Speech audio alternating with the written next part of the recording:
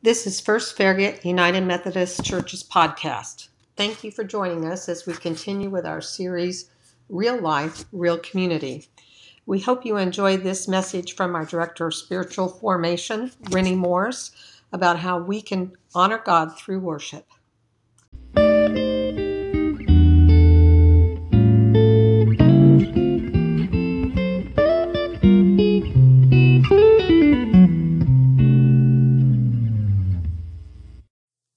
In this worship series, we've looked at different things we do together in community, and worship is one of those. And worship is a tricky thing. We sometimes worship for the wrong reasons.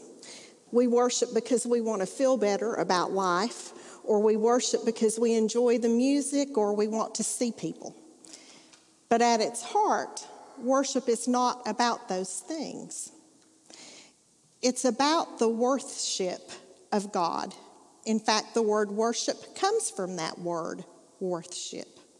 It's a spiritual practice where we respond to God's love by offering ourselves to Him. We take time, deliberate time, to put God first. The Old Testament and New Testament understandings of worship are very different. In the Old Testament, worshipers would bow down. They would stretch out with their faces on the ground in adoration or submission. And there were very strict rules about the worship leaders, the robes they wore and how they were cared for, how all the worship elements were prepared, and about the building or the tent itself. Old Testament worship required a blood sacrifice of bulls, goats, or other animals. And I don't know about you, but I'm really glad that that's not required now. I don't think we would like that much. In some cases, worship in the Old Testament was more about following a formula or a set of rules. It wasn't always about the worshiper's state of mind or condition. The birth of Christ changed everything. And it put our relationship with God on new footing.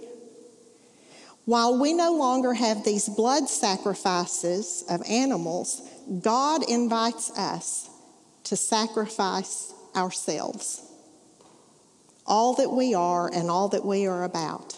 The Apostle Paul frequently wrote about how worship establishes, edifies, and builds up the body of Christ in the church. So as a community, when we worship together, we grow stronger together. We grow closer to God together. Worship in the New Testament does not have the rules that are found in the Old Testament, but we know it had several components. Prayer is one. Teaching, preaching, or some kind of revelation. Today I'm starting with teaching. Toward the end I'm going to preach to myself, and you all can just sit there while I do that. And then hopefully there's some takeaway we have to help us remember who God is. We read Scripture, we observe the Lord's Supper or Holy Communion, and we give money for benevolent or other needs. Worship is a time to lay aside anger and quarreling so we can direct ourselves to God, knowing that God is already and always seeking us. God is always drawing us close, and He's shaping us into what He wants us to be. And worship is a place where broken lives can begin to be made whole. So there are a lot of things the New Testament does not tell us about worship. It does not say anything about what the room should look like. It does not say anything about wearing robes or how we should take care of them. We don't have to worry about mildew on the robes. It doesn't say anything about which instruments we should use. It doesn't say anything about whether we should have banners or flags in the worship space. And it doesn't say anything about the altar table or the candles or the cross. So when we look at it that way, Christ gave us a little bit of a blank slate regarding worship, and that gives us some freedom to discern how we're going to share our love for God through music and words and rituals. So the way we worship is not one size fits all. but every single person is called to worship. We can worship alone, but here we are, gathering once a week as a group of people together. We know we need both individual and corporate worship, community worship. But I have to confess that sometimes I'm like the people in the Old Testament, and I bet you are too, because I have in mind the way that worship should be. I like a certain look and feel. I have favorite songs, and I really like it when we sing them. I like most of Martha's sermon topics, but sometimes I do not like them because they step on my toes. I like green better than purple, so I like it when the green banners are up here, but I know why we use purple during Lent. I know what I want, and I know what I personally like. Are any of you the same way? It's okay. Confession was a topic in worship a couple of weeks ago, so you can confess that. But then Jesus comes along and he starts messing with me, and he starts messing with you, just like he messed with people when he was here on earth. And so I have to say, well, isn't that just like Jesus? Because he wants to wake me up. He wants to get my attention. As we enter today's scripture, the Gospel of John will have already used 3 chapters to talk about Jesus' ministry. Jesus is no longer a Jewish teacher who was performing amazing deeds. He's not a man who had opposition from other religious leaders. He is seen as recognized, set apart, and anointed. So this is a different Jesus, worthy of all our praise. And ultimately, John's going to give a lot of names to Jesus, like the bread of life, the light of the world. Remember, the gate, the good shepherd, the resurrection, the way, truth, and life, the true vine. But in John 4, he's traveling when he stops at Jacob's well because he needs to rest, and he meets a woman from Samaria. The water in this story symbolizes Jesus and the salvation he brings to each one of us. And at the time, Samaritans and Jews didn't get along. Jesus and the woman represent 2 completely different mindsets of people. They have 2 perspectives on life and on worship, and even though they have 2 different mindsets, they want to worship the one God, the one true God. The Samaritan woman recognizes Jesus as a prophet or as a spokesman for God. She knew she was an outcast, but she wanted some kind of breakthrough to understand who Jesus was.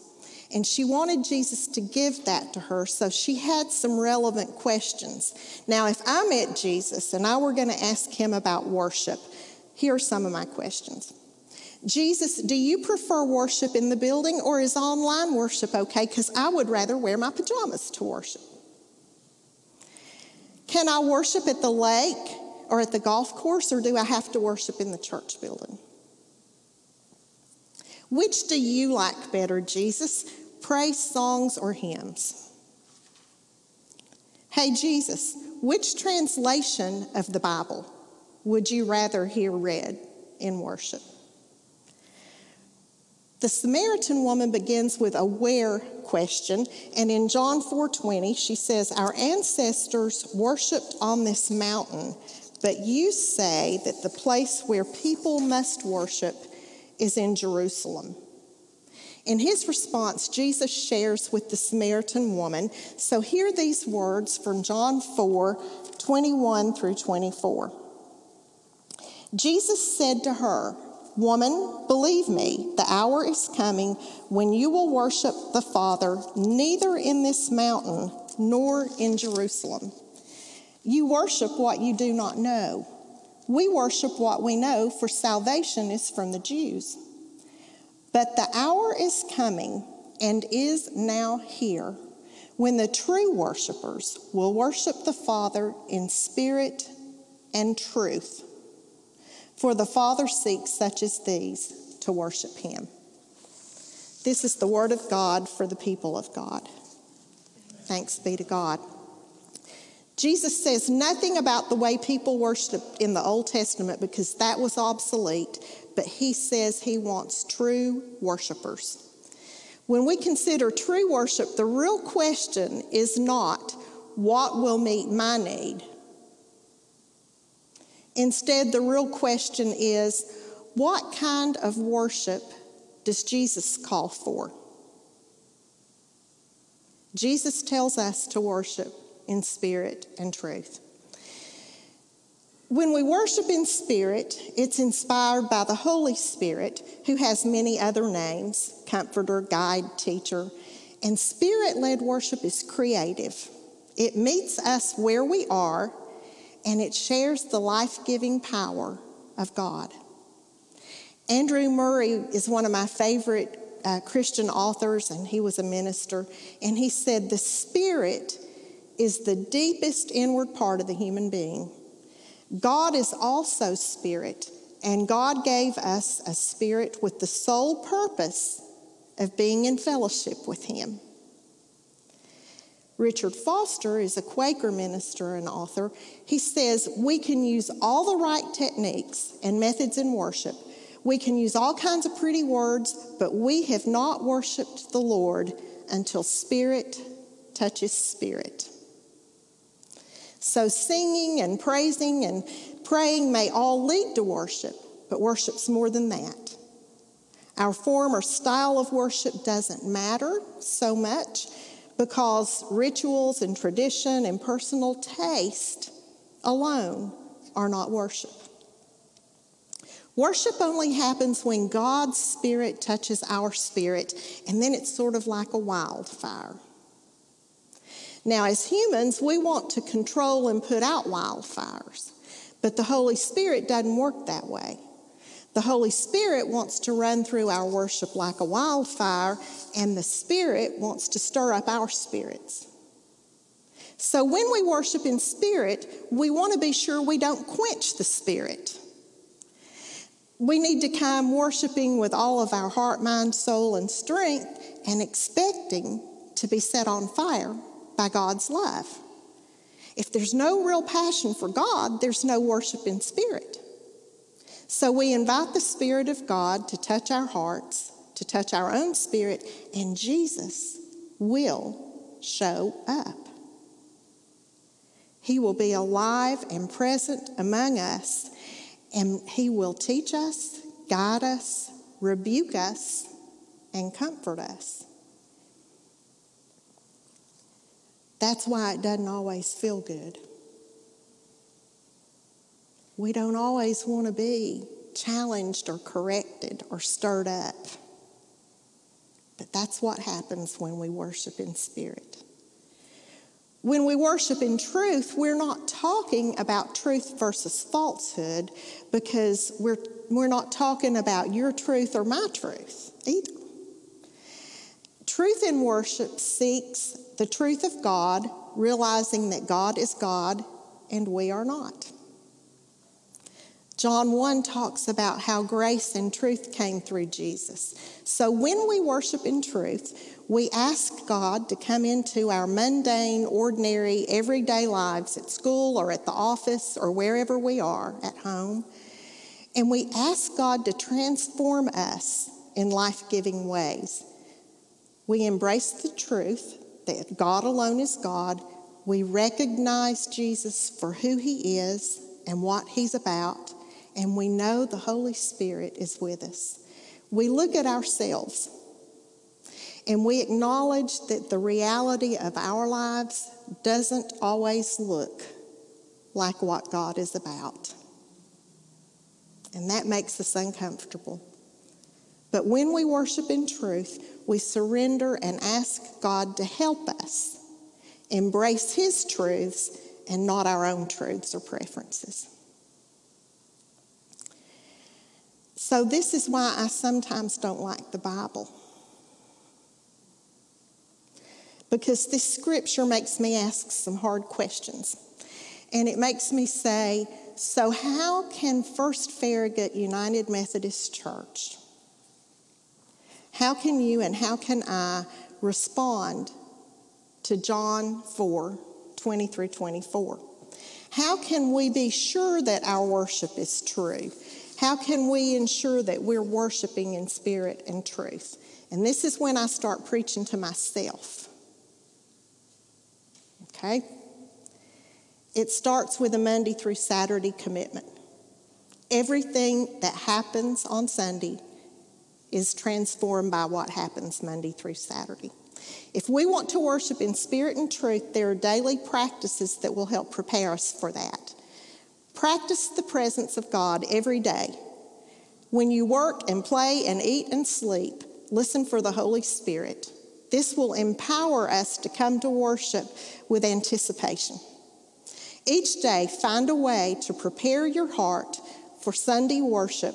Whether you will be here in person or online, practice the presence of God. Be flexible.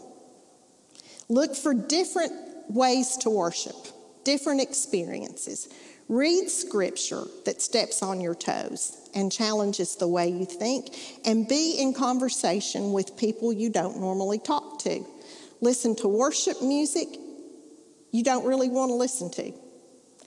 Hearing unfamiliar music is actually a good thing because it forces us to listen carefully. We're going to have to really listen to what those words say.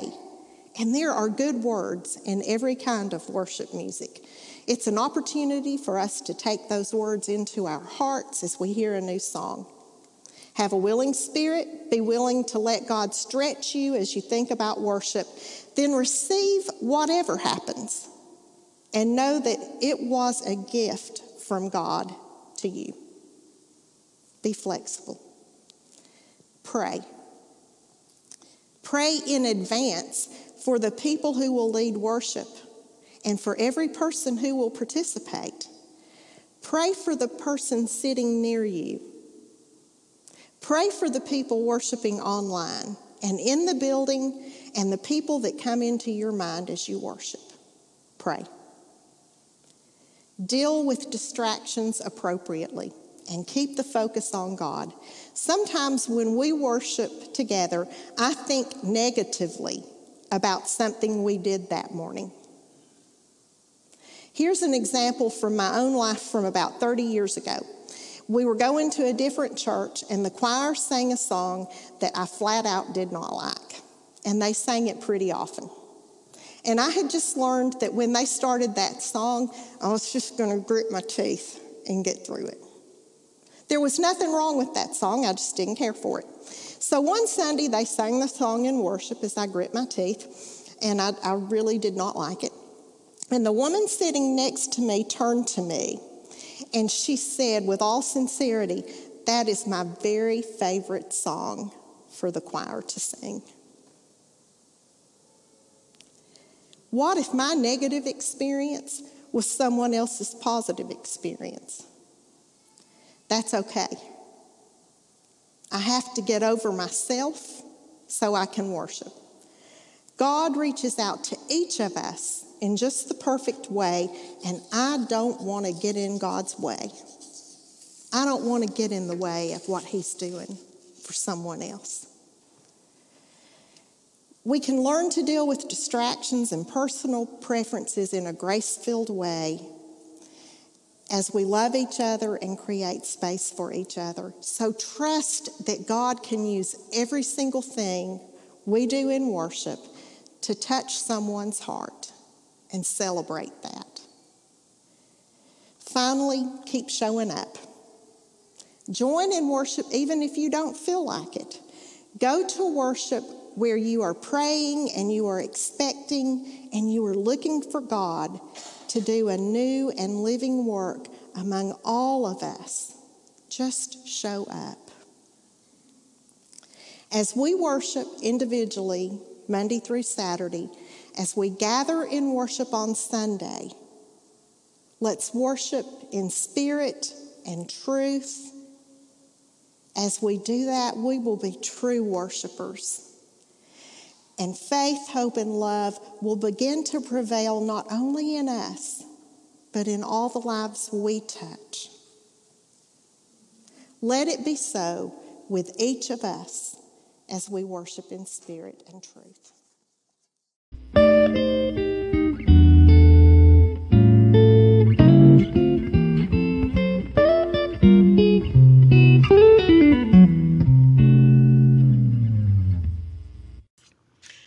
Thanks for listening.